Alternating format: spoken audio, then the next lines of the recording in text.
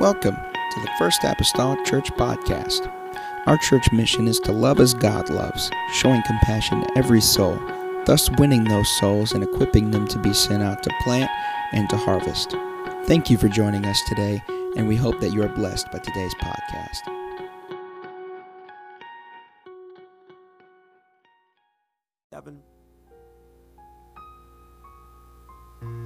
Acts chapter 27, and I want to read the first few verses of that chapter.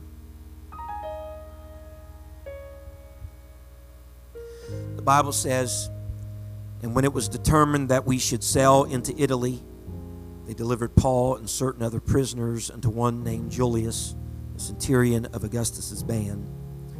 And entering into a ship of Adramyttium, we launched, meaning to sail by the coast of Asia. One Aristarchus, a Macedonian of Thessalonica, being with us. The next day we touched at Sidon, and Julius courteously entreated Paul and gave him liberty to go unto his friends to refresh himself. When he had launched from thence, we sailed under Cyprus, because the winds were contrary. When we had sailed over the sea of Cilicia and Pamphylia, we came to Myra, a city of Lycia, and there the centurion found a ship of Alexandria, sailing into Italy, and he put us therein. And when we had sailed slowly many days, and scarce were come over against Cnidus, the wind not suffering us, we sailed under Crete, over against Salmone, and hardly passing it, came to a place which is called the Fair Havens, nigh whereunto was the city of Lycia." That is a lot of geography. That is a lot of geography, and we're going to look at a map tonight, because I think sometimes we'll skip over those things real quickly. Blah, blah, blah, blah, blah, place, boom, boom, right? So we're going to look at a map tonight with some geography, and I want to talk to us tonight about unadvised sailing. Unadvised sailing. Hallelujah. Father, I come to you tonight. We need your help in this place. I know, God, it's midweek and people, Lord, are perhaps tired. God, they have dealt with their own set of problems personally, Lord Jesus, in their homes and families, and they have drugged themselves perhaps to the house of God just for a place of refuge for just a couple of hours. I pray, oh God, that you're able to help us, Lord Jesus, in the teaching of your word tonight. God, bring all clarity to my mind, I pray, Lord, and bring, Lord Jesus, God, adequate words, I pray, Father, to my lips. I pray, oh Lord, this evening, help us to lean in just for a little bit, God, to look at your word, God. Minimize the distractions, God, that are in this house, God, whether they be apparent or whether they be in our minds. And I pray, oh God, that you're able to help us in the next little while, and I'll not fail to thank you and praise you for it. In the lovely name of the Lord Jesus Christ that I pray. Amen and amen. The church say amen. As you're seated, our candlelight service is next Wednesday. Our candlelight service is next Wednesday. Amen. We are already that close upon the holiday season here. Look at your neighbor and say, unadvised. Unadvised sailing. Amen. Whenever we talk about sailing, we talk about a voyage. We talk about going on a journey.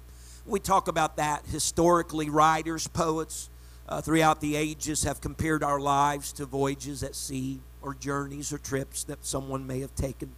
As a matter of fact, they use verbiage like this in their writings and in their poems. They talk about how at all costs an individual may want to avoid shipwreck. It's not that the person is on a literal ship. It's just talking about in life. Just don't want to, involve yourself in shipwreck. They have talked about the storms of life. You may have even talked about the storms of life. You might even be in some storms of life tonight. Amen.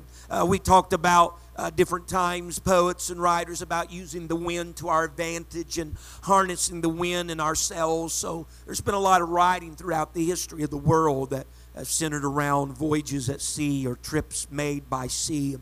Luke, in his writing, is very detailed in this account of the storm that Paul and the 275 other passengers that are on the boat that he is upon face. And it's kind of a breath of fresh air, actually, to us, hopefully to everybody tonight, that after trial after trial after trial that we've looked at for the past several weeks to actually come to something that someone might say is interesting.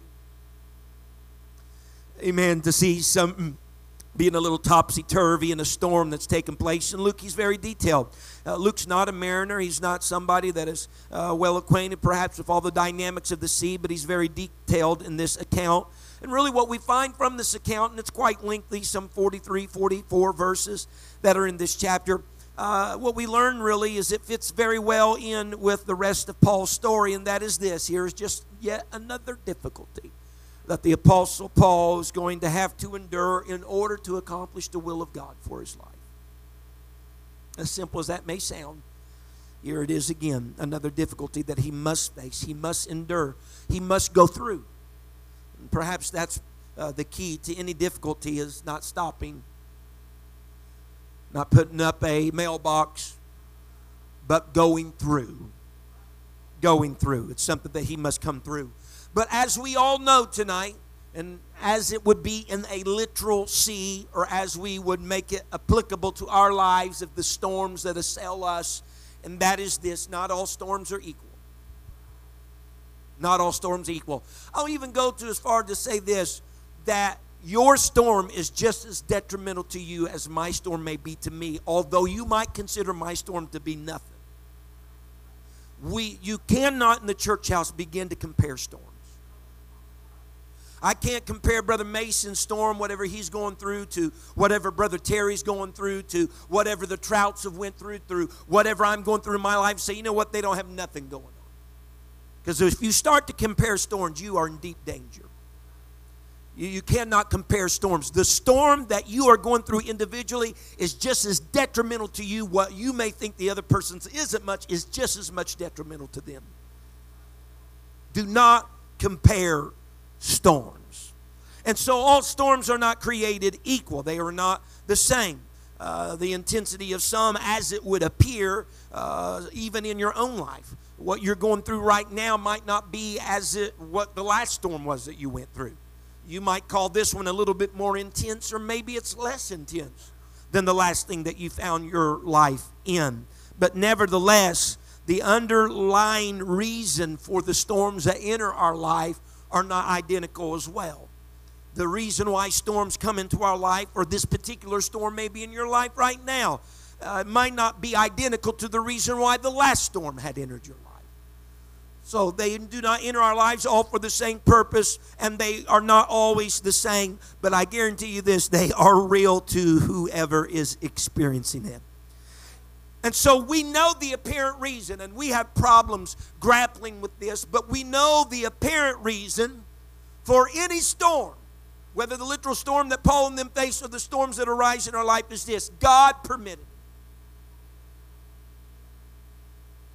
No matter how negative it may go, no matter how much must be, quote unquote, lost during it, God permitted it. That's hard to grapple with. For negative things that enter our lives and wanting to hang a hook there that's called blame that we can just throw everything on, that's hard to contend with our lives. Say, well, the devil brought it. Well, if the devil brought it, God permitted the devil to bring it.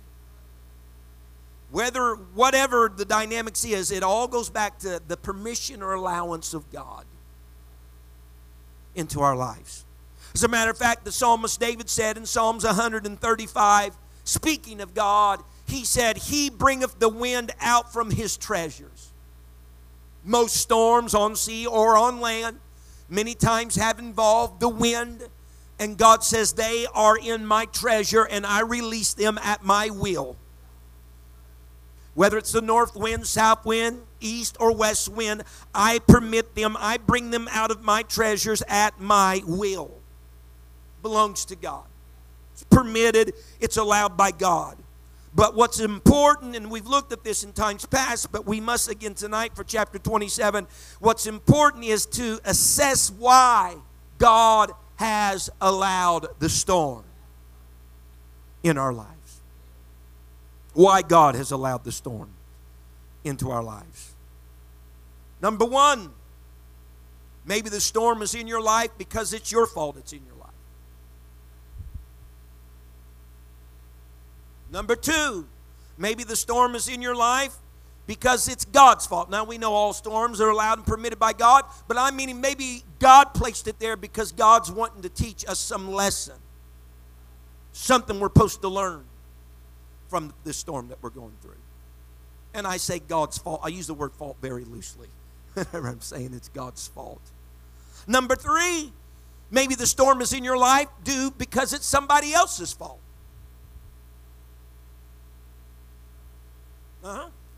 Maybe you're caught in a storm just by virtue of association with somebody.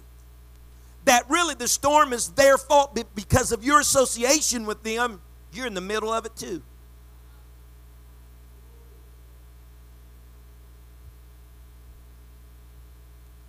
See, the storms sometimes come because they're your fault. Whenever Jonah put himself and the men on the ship that were headed to Tarshish, whenever they were on the Tarshish, and the Bible speaks of the tempest and the wind that arose and the storm that took place on that boat, and he put those men's lives at jeopardy, and Jonah put his own life at jeopardy. We know with surety, according to the book of Jonah, that God permitted that wind, that storm to come. The Bible says, but the Lord sent out a great wind into the sea, and there was a mighty tempest in the sea. But while these sailors and Jonah there is on this ship, these boys start to cast lots. They're trying to figure out what is the cause of this storm. What's going on? Why is this all of a sudden here? And then Jonah lifts his voice and he confesses among them in Jonah 1:12, for I know that for my sake this great tempest is upon you. There's really two things here. The storm then that happened on the boat that Jonah was on was there because it was Jonah's fault. Number two, the other people that were on the boat going through the storm were going through the storm because they were right now traveling with Jonah.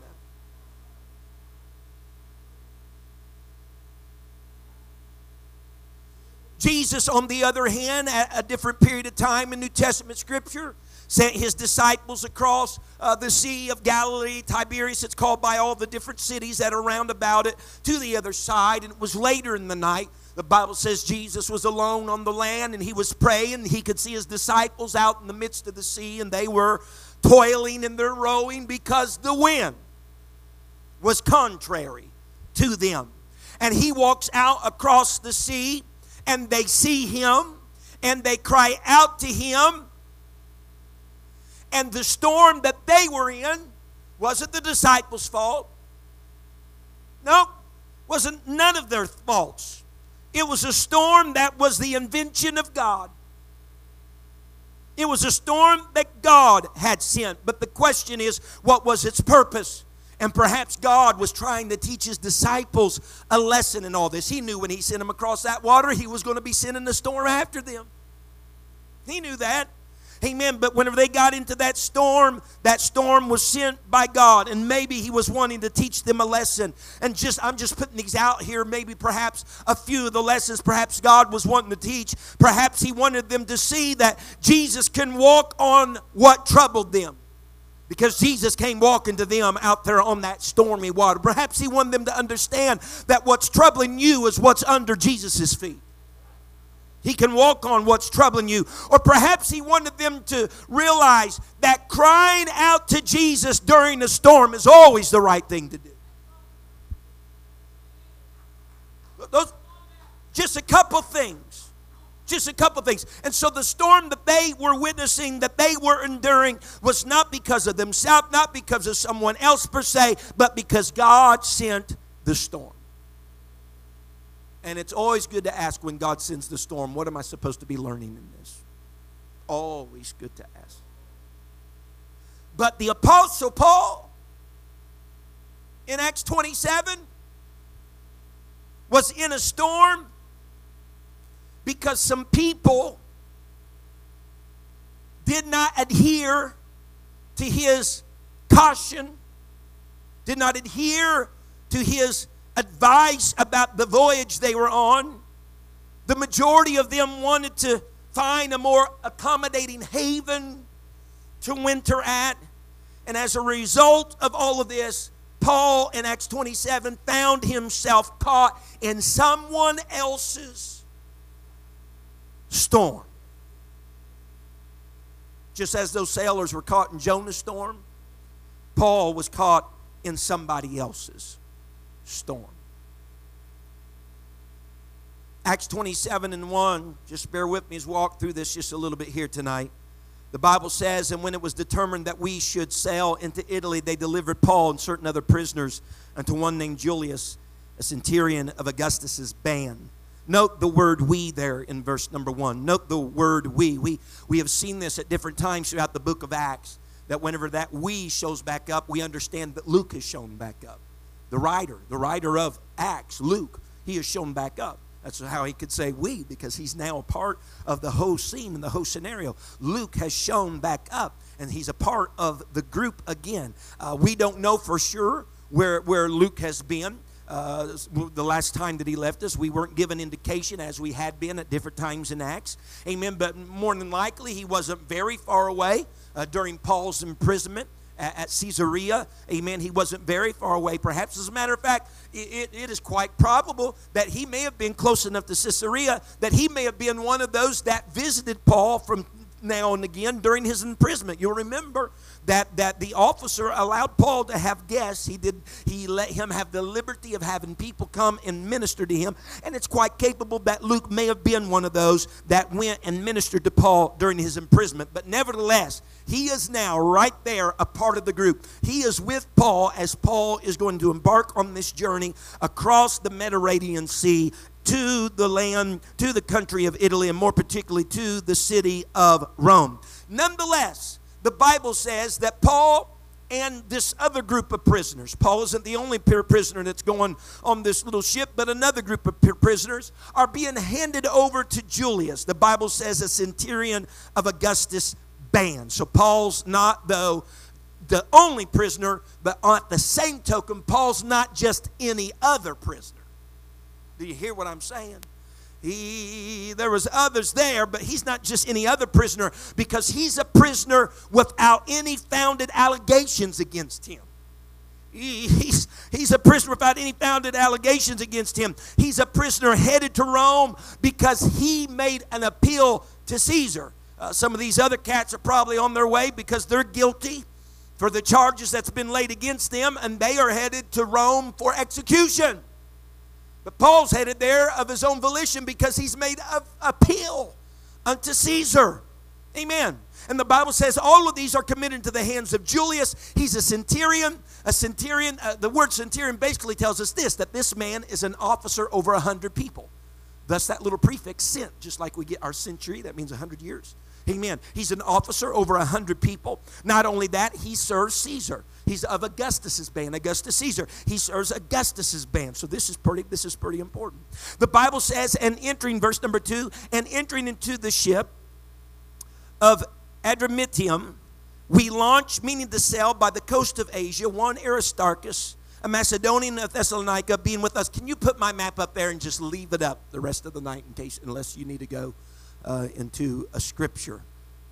Now, look at this. Isn't that a wonderful map? That might be small for some. But if we start right over here, remember Paul was in Jerusalem, and right there's Caesarea. That's where he was imprisoned. He's getting on a ship right here. And the Bible says it was a ship of Adramyttium. Whenever it says that, later it'll talk about the ship of Alexandria. When it says ship of Adramyttium or ship of Alexandria, it's telling you where the ship was from. And so if you look all the way up here, see that right there? Adramyttium. That's where the ship that Paul is getting on, that is where the ship is from. And so it makes good sense then, because these little ships, what they did, they were oftentimes called little coastal ships, and they would hop around from place to place right here on the coast, and they would deliver goods, and they would pick up goods. And so this ship of Adramyttium had already made its way down through here, and it's quite possibly then that ship is headed back home. And if so, that's great for Paul and those, because they're headed over here to Italy. So if they're headed back this direction, that's heading them in the right direction where they need to go. See how important geography is to Acts chapter 27? And so he's there from a ship of Adramyttium. All right. Again, usually a coastal ship. It's a ship that's not meant for the open sea. All right. It's not meant for the open sea. It'd be like you trying to take a bass boat and putting it on the ocean. Okay. It's not meant for the open sea. It's headed the direction that they need to go, so it's good that they put him on there. And verse number 2 even tells us that the plan of this ship, it was meaning to sail by the coast of Asia. See, here's Asia right there. See Asia? It's meaning to come back up here, and it was going to sail along the coast of Asia. That was its sailing plan, so to speak, was to get back up in that area. That is the ship. That's the coastal ship that Paul and these other prisoners, Julius, who was of the household or the commander of those of Caesar Augustus's army, that's them getting on this ship headed that direction. Toward Italy we go. Everything seems fine. Everything seems good. Then Luke clues us in on something else, though. Look at it.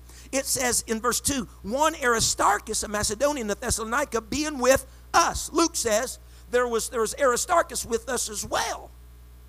Now this is interesting that Aristarchus is there, because Aristarchus has been mentioned already. We've studied this in Paul's past already in other writings in the book of Acts. As a matter of fact, Paul mentions Aristarchus in some of his other writings of the epistles. He mentions him in Philemon. He mentions him in Colossians. In Philemon, Paul calls Aristarchus a fellow laborer. In Colossians, he calls Aristarchus a fellow prisoner. In Acts chapter 19, Aristarchus and another guy by the name of Gaius, the Bible called them traveling companions of Paul. And if you'll remember, whenever Ephesus was in uproar because they felt like their great, I'll call it this, their great goddess Diana was being despised. Remember, they wanted to find Paul, take him to the theater and rough him up. But they couldn't find him at the time, so they grabbed Aristarchus and Gaius because they knew they were companions of Paul and they were going to rough them up because Diana was being despised. But luckily that did not come through and happen. But they were companions. Aristarchus was companions with Paul all the way even back then. And so what we see here in the scripture is not only is Luke accompanying Paul, but Aristarchus, that Paul calls a fellow laborer, a fellow prisoner, is accompanying Paul as well. Folks, that's a big deal. It's not every day that a prisoner got traveling companions. Outside of those that are convicted to death, It's not every day they got traveling companions. And so remember, as far as we know, Festus could not lay a finger on any charges against Paul. Agrippa come and heard him. Couldn't said, man, if this guy hadn't appealed to Caesar, he'd be set at liberty. They never laid anything to his charge. Amen. And so perhaps all of this is to Paul's advantage, because now he is on his way to Italy, to Rome, and he has the companionship of both Luke and Aristarchus. Now, it also goes to reason, again, we don't want to forget that Paul's a Roman citizen. And to Romans, that ranks very high, especially since Paul didn't buy his, but he was born a Roman citizen. Amen. And no doubt, as Festus is handing over Paul to Julius, he's telling Julius, I can't lay no charge to this dude. He's a Roman citizen. Informing him about all that. And it could possibly be, I just say that, possibly be that even Paul's a Roman citizen, allowed him a little leadway here with having a couple companions like Luke and Aristarchus on his way to Italy. Not only that, everybody doing okay? Not only that, remember, what is Luke? What is his occupation? Doctor. Luke is a doctor. He was a physician. And as we will see here very shortly, a little later, Paul, it seems like to some measure, was ill or sick at this period in time. So maybe Luke was able to go along on the trip because Paul is sick and he needs to make his appeal, to Caesar, and he really hasn't done anything wrong. Or, as some scholars believe, that Luke and Aristarchus could have been accompanying Paul, and if there was no other reason, the only way they could accompany Paul is if they both made themselves slaves of Paul, which is interesting. That they could, if none of those other reasons are the reasons, and that was the reason, the only way that they could be accompanying him is if they made themselves slaves of him. Then do you understand the measure of love and appreciation that they had for Paul, saying, we're not going to allow you to go on this trip alone, and in order to secure that, we'll make ourselves slaves to you just so that we can go on this journey with you. Folks, You talk about rejoicing with them that rejoice, and weeping with them that weep, that these two would make themselves slaves to Paul just so that he wouldn't make this trip by himself, just so that he would not appear before Caesar per se by himself, just so that they could say, Paul, whatever you go through, we're going to go through this with. That's heavy. The Bible says in 1 Corinthians 12 and verse 26, and you can change it for that. Amen. 1 Corinthians 12 and verse 26, and whether one member suffer, all the members suffer with it, or one member be honored, all the members rejoice with it. I'm telling you today, I'm telling you, regret's probably not the right word, but I'm telling you with remorse today, as a pastor and just as an individual, I'm not confident that we have this perfected yet in the body of Christ. I'm not confident that we have this perfected yet. Personally, I can tell you flat-footed, personally, I know I've failed at times to identify with people and where they were living at different times in their lives, whether that be their time of rejoicing or their time of sorrow. Now, if you signed up and you made yourself a slave to every individual when they were going through their high time or low time, man, print yourself out a certificate and put it on your wall. But I'm telling you right now that I've failed.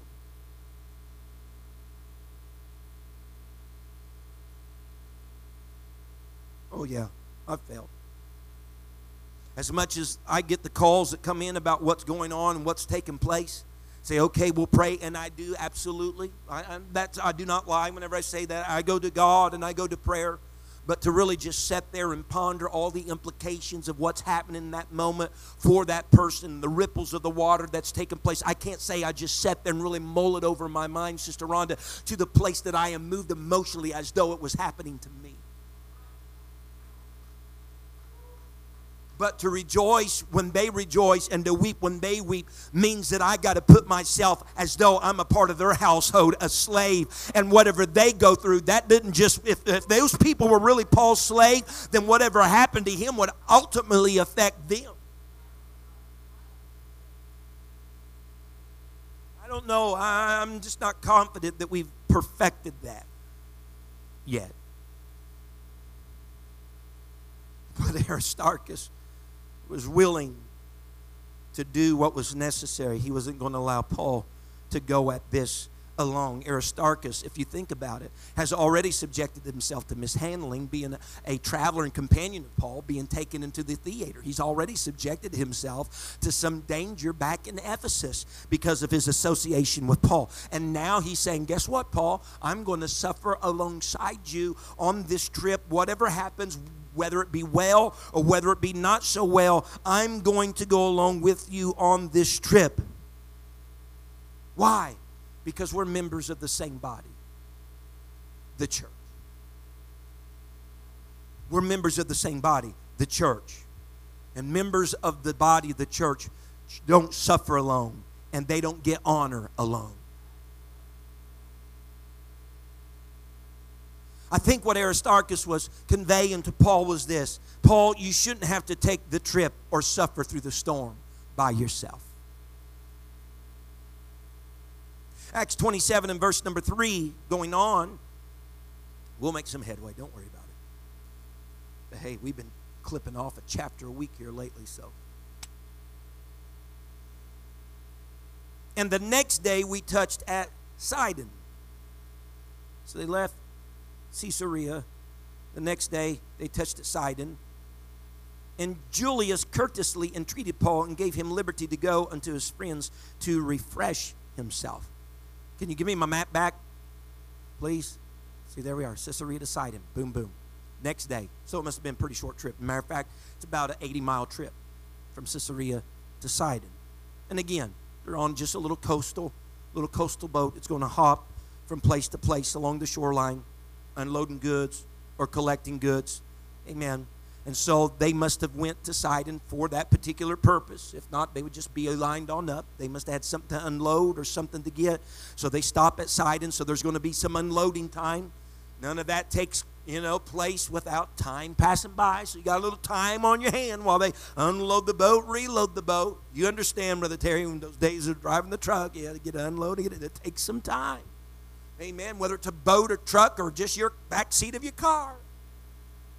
It takes time. And so with some time, Julius, understanding Paul's a Roman citizen, understanding Paul really hasn't done anything wrong, knowing that he can trust this dude, he says, Paul, you can go on here and decide, and you can meet up with friends that you might have in this area, and you can be refreshed. All right? You can be refreshed. As a matter of fact, if you think about it, Paul's received some really good treatment from the Roman officers in his life. And largely due to them knowing he's a Roman citizen by birth. Amen? Because Paul's not one to purposefully cause trouble. All the trouble that he's causing in his life, man, it was, it's other people saying he's causing trouble. And he thought, man, I'm just doing the will of God. And so no one has to worry about Paul. You couldn't just let any prisoner do that. Honey, they're going to be home free somewhere, They're going to be tucking tail and running. But Paul, we can trust him. And besides that, we know we can trust Paul because this trip is Paul's ticket to Rome, and that's what God's will is for his life. But although the Bible says Julius said he could go with his friends at liberty to do so, to refresh, the Bible says to refresh himself. That word refresh has to do either with hospitality or care, but it actually is a medical term. It has to do with medical care in particular. It indicates then that Paul may have been sick. Now, think he's been incarcerated for 2 years. He's been incarcerated, not necessarily in the most favorable of circumstances, situations, or surroundings, so he may have needed some medical attention. Dr. Luke was along there, but maybe there were some plies. Maybe there were some friends there that could actually help him this. So he went to refresh himself, attend to the Apostle Paul. Now, going on now, I don't know if I can do this. This is where the over-the-ear mic would be very handy. I thought about having somebody read for me, but that is so like old school. But used to, you couldn't be anointed unless somebody read for you. Matter of fact, there's some preaching I hear today that there's still people having people read for them. I'm thinking, son, I don't know what they're barking up, but that's great and everything. You was really something. You had somebody read for you, man. You were like, woo, Pentecostal power happening. Hallelujah. Look at verse number 4 rather. And when we had launched from thence, we sailed under Cyprus, because the winds were contrary. Verse number 5. And when we had sailed over the sea of Sicilia and Pamphylia, we came to Myra, the city of Lycia. Stop right there. Go back to my map. Here we are, our little geography journey here. I'll try to keep this here. The Bible says that they left there and they sailed under Cyprus. Now, that might be confusing to some. They said, Brother McGee, that looks like that's going over Cyprus and not under Cyprus. Well, going under Cyprus is a nautical term. It means the lee side of Cyprus. And for everybody that don't know nautical terms, including me, I had to look it up and see what that meant. And that meant they went along the side of Cyprus that was not getting the most wind. All right? So the lee side of anything, whether it be boat or island, is the side that's not getting as much wind as the other side. And so evidently going through here, because you got all this landmass, it's not getting as much wind. So although the Bible says under, it's a nautical term that means the side with less wind, which in this case was over. And so they went over Cyprus to Myra right there. Now along the journey, you'll see here's Cilicia and here's Pamphylia. Those are regions. These are countries, so to speak. And so they're going along the sea, along the borders of those countries. And they land at this one called Lycia. And they're at the city of Myra. Is everybody all right? So they traveled along there. They traveled along on the lee side or under Cyprus. All right, because they were less affected by the wind. So what we see already is we are already having some problems with the wind early in this journey. And so they're traveling where it's less likely to impact them. They make it to Myra, and the Bible says in verse number 6, and there the centurion found a ship of Alexandria. Where do you think the ship's from? Good Good job. You learned something tonight. And there the centurion found a ship of Alexandria sailing into Italy. That's where we want to go. All right? Sailing to Italy. And he put us therein. And so, back to my map. And so, they've traveled along here from the ship of Adramyttium. That's probably where it's going to go. So they know, the centurion says, we got to find another ship that's headed where we need to get to. I mean, this little thing's done good. It's headed us, further west. But here at Myra, he finds a ship of Alexandria and thinks it's on its way to Italy. And that's what we need to do. So, guys, we're going to have to get off this ship, and we're going to have to get on this ship so we can get to Italy. And so the little coastal ship, of course, is going to head back its way up in the Aegean Sea, up to where it came from, of course. And now they are on the ship of Alexandria, and they are headed to Italy. Centurion's been keeping his ear open for all of this.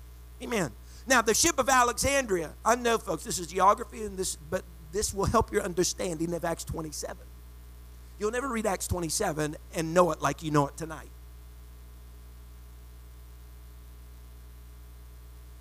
You see where Alexandria is there on Egypt down there? You see that? Alexandria. It went straight up here, and it's headed over here. Alexandria, then, is not just a little coastal. It's not a coastal ship. It's a larger ship. It's more of a sea-going ship. As a matter of fact, we'll learn later in Acts 27, because of all the wheat and the different things that were upon it, it was a grain ship. As a matter of fact, it was large enough, according to historians, ships of that day that were used for the purpose of grain could be every bit of 140 feet long, 36 feet wide, 33 high from the bottom to the top of the ship. Now, here's the thing, though, because don't you all start thinking about, man, twin motors on this thing? No. This ship is motorless. This ship does not have engines. This ship still is propelled by this. Across the Mediterranean Sea. 140 feet long. They say normally it had one mast or one sail that was squared to catch the wind to help. One. You understand what I'm talking about? I mean, my kid has, kids' sailboats that have one sail. This thing's 140 feet by 36. One sail that's propelling it across the water, and then the wind's changing, right? And the rowing. And no doubt they're better built than the little coastal ships, but still, this is a large undertaking to be on the open sea. They were still, by all regards, no competition with the storms that could arise on the sea. The Bible says in verse number 7, and this kind of goes without saying, but not only is it big, not only is it being rowed by human hands, not only does it only have one sail, but you have winds that are not cooperative right now. And the Bible says, and when we had sailed slowly,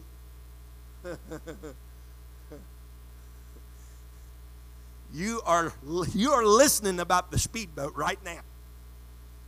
And when we had sailed slowly many days, and scarce we were come over against Cnidus, it's on the map, the wind not suffering us, we sailed under Crete, again, that's lee side, over against Salmone, and hardly passing it, came unto a place which is called the Fair Havens, nigh whereunto was the city of Lasea. Show me my map. Show me the money. Show me my map. So here they are. They take out on their journey, but the wind is hard. It's very slow going from here to Cnidus. They barely even get there to Cnidus. What they realize when they get there, the wind is so contrary to them, they can't continue in this direction. So they say, we're going to go down here to the under Crete, or the lee side of Crete. All right? We're going to go there. So evidently there's some northern winds coming, because if that's the lee side, there must not be wind coming from that side. It must be coming from the other side. Use your noggin. And so they're under here, and they said they just got past Salmone, and I know I would just want to call it Simone, but that's not how it's pronounced in the Bible, Simone, all right? And so they come across here, and they land. It's like, Eureka! Fair Havens! Right? Okay. Myra to Cnidus, about 130 miles. Slow trip. That means, well, for one, it's a big boat. They're trying to row. Number two, there's a lot of wind. They land at Fair Havens. Now let me continue with my Bible study. Verse number 9. I'm going to read verses 9 through 12, and then we can conclude this in the next 50 minutes. Now when much time was spent, look at this again, much time being spent, slow sailing. It's important that you grasp onto these terms here. Now when much time was spent, because they're at Fair Havens, and when sailing was now dangerous, so see, they're ported at Fair Havens here, but they spent some time there. And when sailing was now dangerous, because the fast was now already past, we'll look at that. Paul admonished them and said unto them, Sirs, I perceive that this voyage will be with hurt and much damage, not only of the lading, which is the cargo, and ship, but also of our lives. Nevertheless, the centurion believed the master and the owner of the ship, or the captain and the owner of the ship, more than those which were spoken by Paul. And because the haven, that is Fair Havens, was not commodious to winter in, the more part advised to depart thence also. In other words, they took a vote. If by any means they might attain to Phoenicia, I know that's not how you would think you'd say, but that's the way it's pronounced in the Bible. Phoenicia, and there to winter, which is a haven of Crete. It's on the Crete Isle as well. Lieth toward the southwest and northwest. Now look at this. Sailing has already been difficult. Sailing has already been slow. The winds were not cooperating with them in their sailing adventure. They had already been contrary. The winds had already been contrary to the ship. And from what we can tell, they have already sailed in whatever direction they could, whatever route they could, to avoid the most wind. They weren't even per se sailing according to plan. They were just sailing according to wherever the least amount of wind is. So their trip is already being influenced by the wind because they're sailing where the least amount of wind is. All right? And note now, the Bible states to us in verse number 9, sailing on the open waters has went from just being difficult to now becoming dangerous. And by some means, they made it to Fair Havens, and evidently they spent much time there, the Bible says in verse number 9. I don't know what they were doing, but they lost some time at Fair Havens. They spent some time there at that port. And now, according to Scripture, according to verse 9, they are entering that time of year when it isn't safe in that day to sail on the sea at all. The Bible says that the fast was now already past. The fast was just another way that they referred to the Day of Atonement. We know from the Old Testament that the Day of Atonement was normally, in our literal calendars, normally somewhere in September or October. Normally, because they went by lunar calendars. Sometimes it was September, sometimes it was October for us. So it was during that time of year. They said that was already over. And here is the knowledge of the culture of this day that every sailor knew. That sailing was dangerous from the mid-September time of the year to the mid-November time of the year, and it was virtually impossible from mid-November until February of the following year. And so what Paul here is saying is very knowledgeable. The Day of Atonement has already happened. We already in September, October time. He said it isn't going to get better. It's going to get worse. Now listen. Paul may have not been a captain of a ship, all right? He might not be the captain of a ship or a ship owner, but he's not a novice either.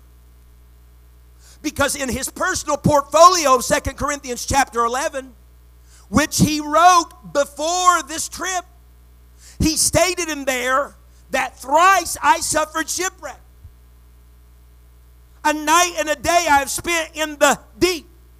So although he might not be a captain, he's not ignorant either. He's been through shipwreck.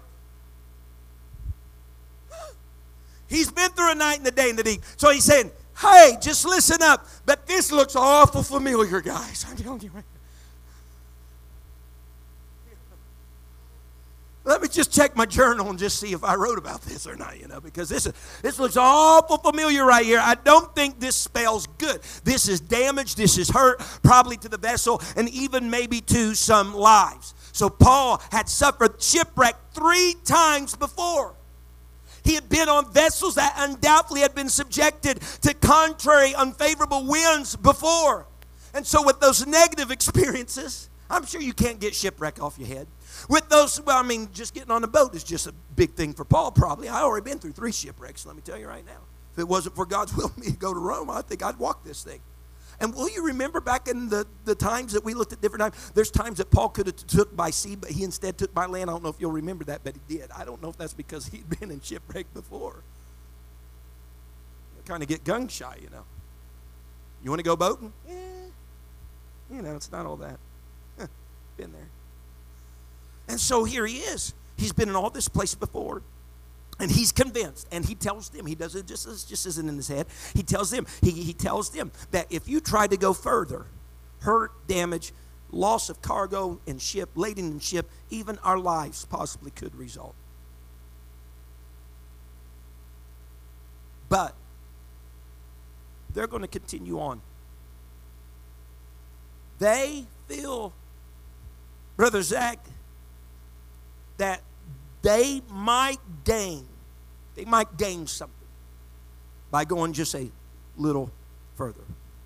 But listen to me, because they're going to go from Fair Havens and they're going to go to the next little haven, Phoenicia, which I believe is about 40 miles. About 40 miles. Can you see it up there? Here they are, Fair Haven. See Phoenicia right there? It's called Phoenix on here, but Phoenicia, that's about 40 miles. They're wanting to go that little distance of 40 miles rather than stay where they're at.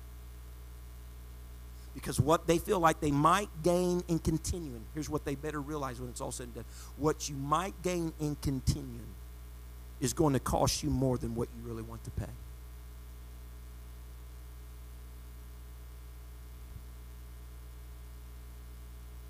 They are at this point, Brother Mason, they are not necessarily interested in getting to Italy. They just want to go 40 miles. That's really the crux of the story here. I think many times we're thinking they wanted to go on to Italy. That isn't necessarily the case. Read the scripture again. They just want to go to a haven 40 miles away. But wanting just 40 extra miles or a different haven from Fair Haven would in the end cost them being about 500 miles off the course.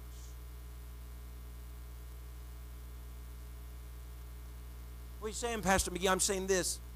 Shipwrecked is a great story to hear somebody tell, but it's a horrible story to have to live yourself.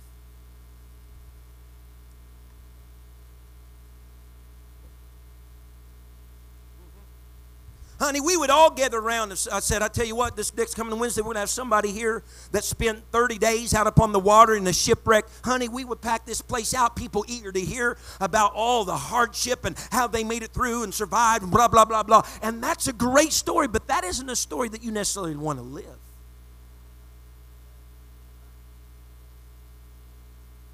Paul's saying, thrice I've been shipwrecked. Don't do it, guys. Let me tell you the story. Don't try to live it out in your own life. But the centurion, the Bible says, everybody doing okay? Great. The centurion says that he ignores Paul. All right? He ignores Paul, and he believes the master or the pilot of the ship and the owner more so than Paul. And so they're going to go ahead and try to sail those 40 extra miles to Phoenicia. Again, they're not trying to make it to Italy here. They're just trying to make it 40 extra miles to what they consider, we're going to get there in a moment, a better haven. It's on the Isle of Crete too. Just 40. Why do you guys want to go to this better haven? Here's why. Listen to me. Luke gives us a few little clues. Remember again, the winds are contrary to them, have been on this trip. They're moving slowly, right? Verse 7 talks about we had sailed slowly many days. Verse 9 again, whatever distracted them while they were at Fair Havens, they spent much time there according to Luke. And so what's going on? Well, they're just not getting as far on their journey as they would like to get on their journey. And you know what crops up whenever things are not happening as quick as you would like them to happen? This word, impatience.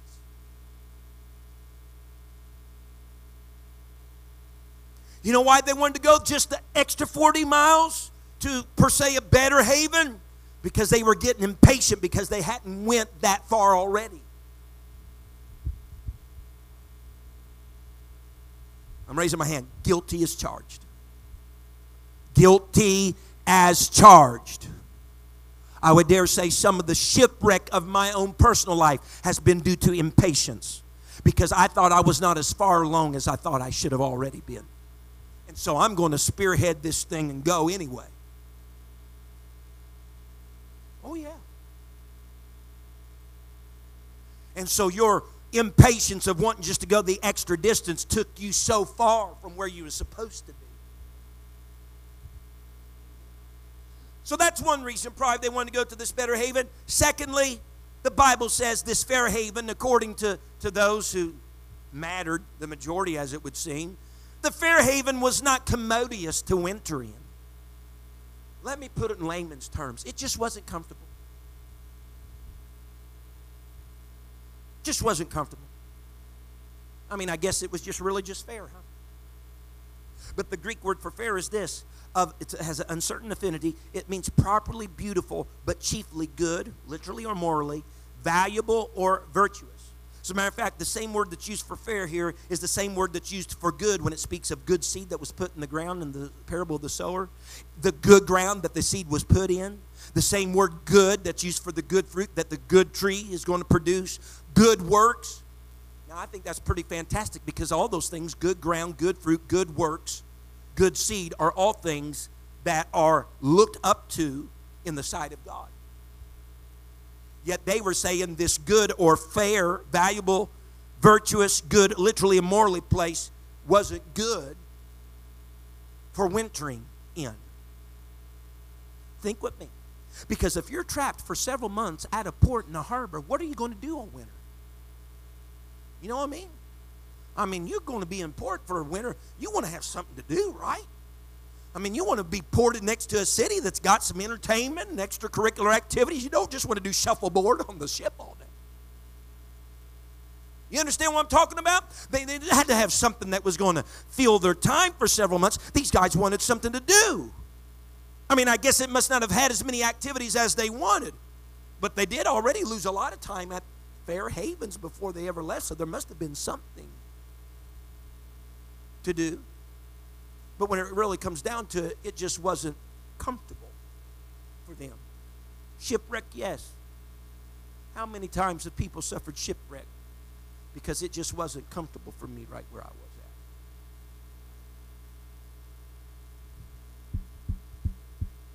at? Kind of restrictive. I don't have the ability to do everything I would like to do.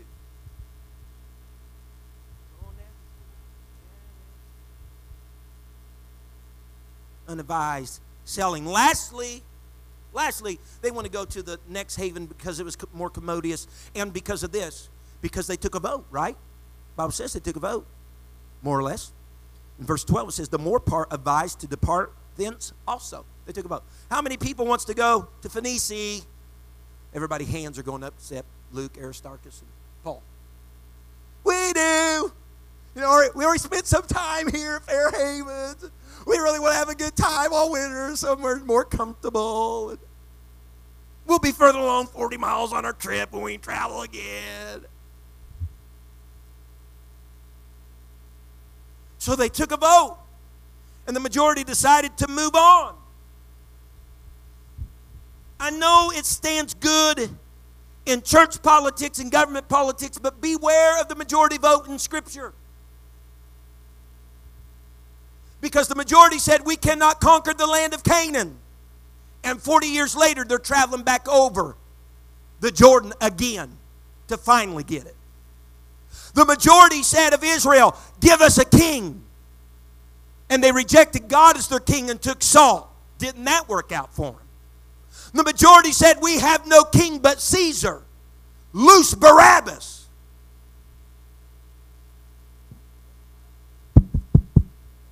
Everybody hearing what I'm talking about right here? So the majority said, let's go. Stupid. So again, whenever this is all said and done, I'm closing at home, folks. You better be glad I'm not traversing the whole 44. When this is all over, again, the ship we have is going to have driven 500 miles off course because it tried to make a 40-mile unadvised trip. And listen to me. Every reason why they tried to make that 40-mile trip is totally pointless in the end, because listen to me, and we'll see this next week and as everything plays out. Ultimately, they're trying to go somewhere more commodious haven, right? Trying to get there because maybe they're impatient because they should have already been there. Well, look at the time that they lost, being lost at sea. So what's the big deal of trying to go 40 miles whenever you lose more time and distance in the process? Not only that, but the comfort level, it's not commodious. Let me ask you something. Do you think the stress level of being on a turbulent sea was comfortable? Do you think the fear that was invading their lives, being at the threat of death on sea, was comfortable? Let me ask you, when those billows rise and fall, I guarantee you there's probably nobody on the ship that's not without being seasick. There's not enough Dramamine in the world to help 50 and 70-foot swells. How comfortable is that? Because you want to go your little 40 miles. And then, to add insult to injury, when it's all said and done, the majority, the 276 people that's on the ship, guess what? They're going to be spared because of the minority. So 40 miles because it should already happen quicker. 40 miles because it's more comfortable. 40 miles because the majority decided. All that is pointless in the end. All those things are nixed because it takes more time. They are probably most discomfort in their life. And then it's the minority then that really chooses their life or death. The moral of the story, whenever it's unadvised to sail, don't sail. Don't sail. Stand with me tonight and I'll bring it to a quick close. Next week we'll start looking about how you handle storms at sea. Handling storms at sea next week. And I won't make no promises that we'll get to verse 44, but I'll endeavor to do so. Amen. Hallelujah. Let's bow our heads tonight. Father, I love you here this evening. Thank you for listening. If you would like more information about our services and activities, you can find us on Facebook, Instagram, and Twitter with the username FACMC. Again, that's FACMC. Thank you, and have a blessed day.